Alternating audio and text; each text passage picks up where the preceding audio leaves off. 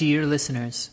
A news report on January 13th revealed that the Australian Football League, or AFL, is implementing a new policy where player body weights will no longer be listed in the official season guide.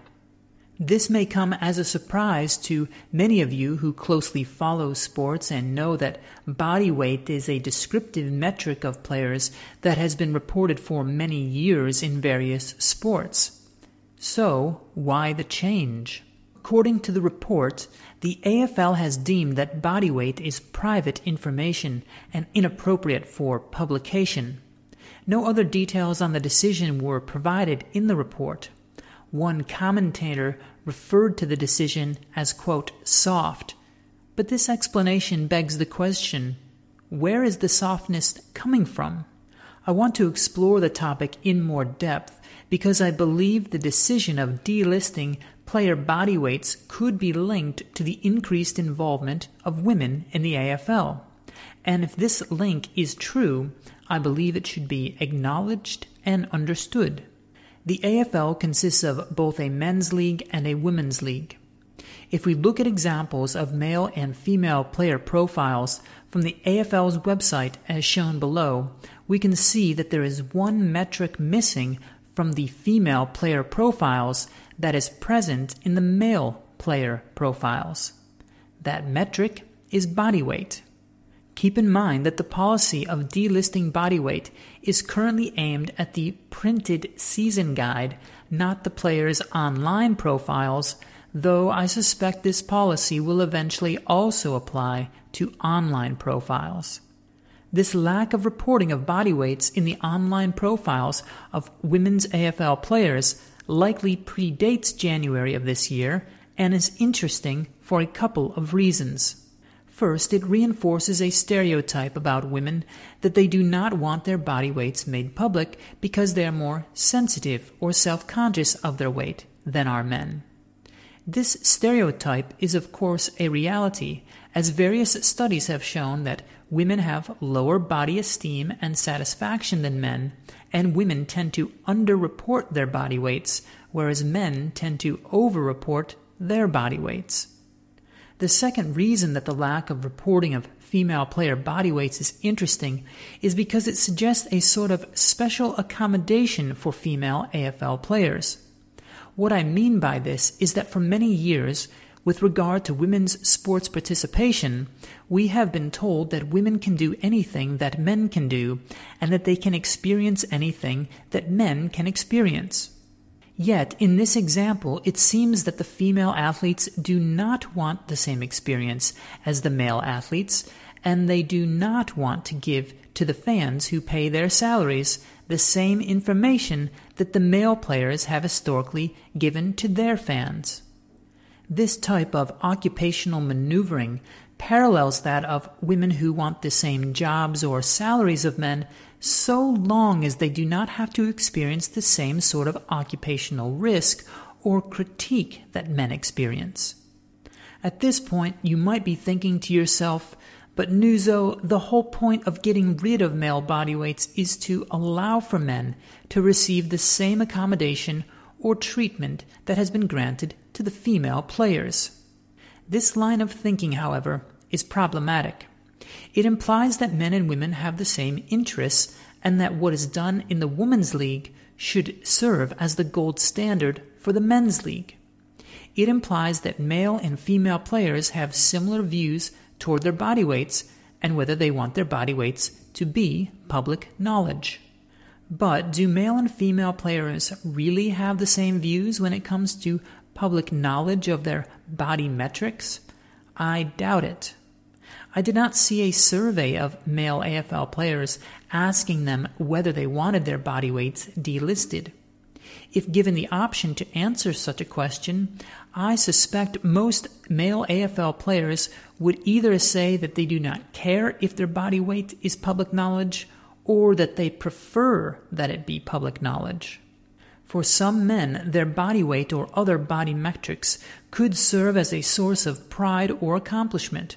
For example, a male player who adds a couple of kilograms of muscle mass in the off-season, due to his dedication to rigorous training, might be proud that he achieved an increase in body weight, and he may want his fans and competitors to know about his achievement. Or a player who punches above his body weight might take pride in the fact that even though his overall stature is small, he can still mix it up with the big boys. He might want adolescent male footy players who are small in stature to know that small guys can play in the big show too. I believe the decision to no longer list male body weights was likely caused by a sort of spillover effect from the Women's League, combined with an influence from increased numbers of female staff within the AFL, who themselves have likely been influenced by the disproportionate number of female professors who write papers on topics such as weight stigma, weight bias, fat stigma, fat shaming, and body shaming. Put more succinctly, the softness is the result of the feminization of the AFL. And this feminization appears to be associated with a lack of understanding of sex differences in psychology and an underappreciation of and desire to understand the male sporting experience. For many male athletes, having their body weights made public will not be a big deal, particularly as they are some of the most physically fit individuals in the world. Moreover, to the extent that the Women's League or female staff have influenced the Men's League on this decision, one can then start to see the legitimacy of concerns about women entering into historically male spaces. Most men probably do not care one way or another if there is a women's AFL league, so long as the Women's League does not negatively impact upon the Men's League. Delisting body weights is unlikely to impact gameplay or the number of fans who show up for games, though it will make game announcers' ability to describe players and their interactions on the field more difficult. Instead, the worry is that this type of decision might be just one of 1,000 tiny feminine scratches that gradually chip away at the overall male sporting experience. And a final question remains. If body weight will be delisted from player profiles, then why would body height also not be delisted? The answer to this question is that body height is not a metric that women, whether in academia, the corporate boardroom, or on the playing field, are so sensitive about. Female players are likely more concerned about their body weight being made public knowledge than their body height, because the shape and weight of a woman's body is a key attribute that men consider when judging whether they find a woman physically attractive. Men, particularly in Western countries, are most physically attracted to women who are thin or fit.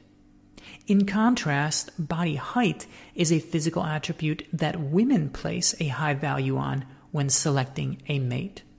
Women like tall men. Consequently, as we live in a world that accommodates to the sensitivities or preferences of women, the body metric often used by men to judge female attractiveness and reproductive value is removed from player profiles, whereas the body metric often used by women to judge the mating value of a man remains. This is gynocentrism. Oh, and by the way, if you happen to go to an AFL game this year and buy a copy of the season guide, make sure to hold on to it for a while, because given current societal trends, it could be the last time you see another very sensitive metric listed. Player age. If you appreciated this content, please consider supporting the Newso letter with a one-time or recurring donation.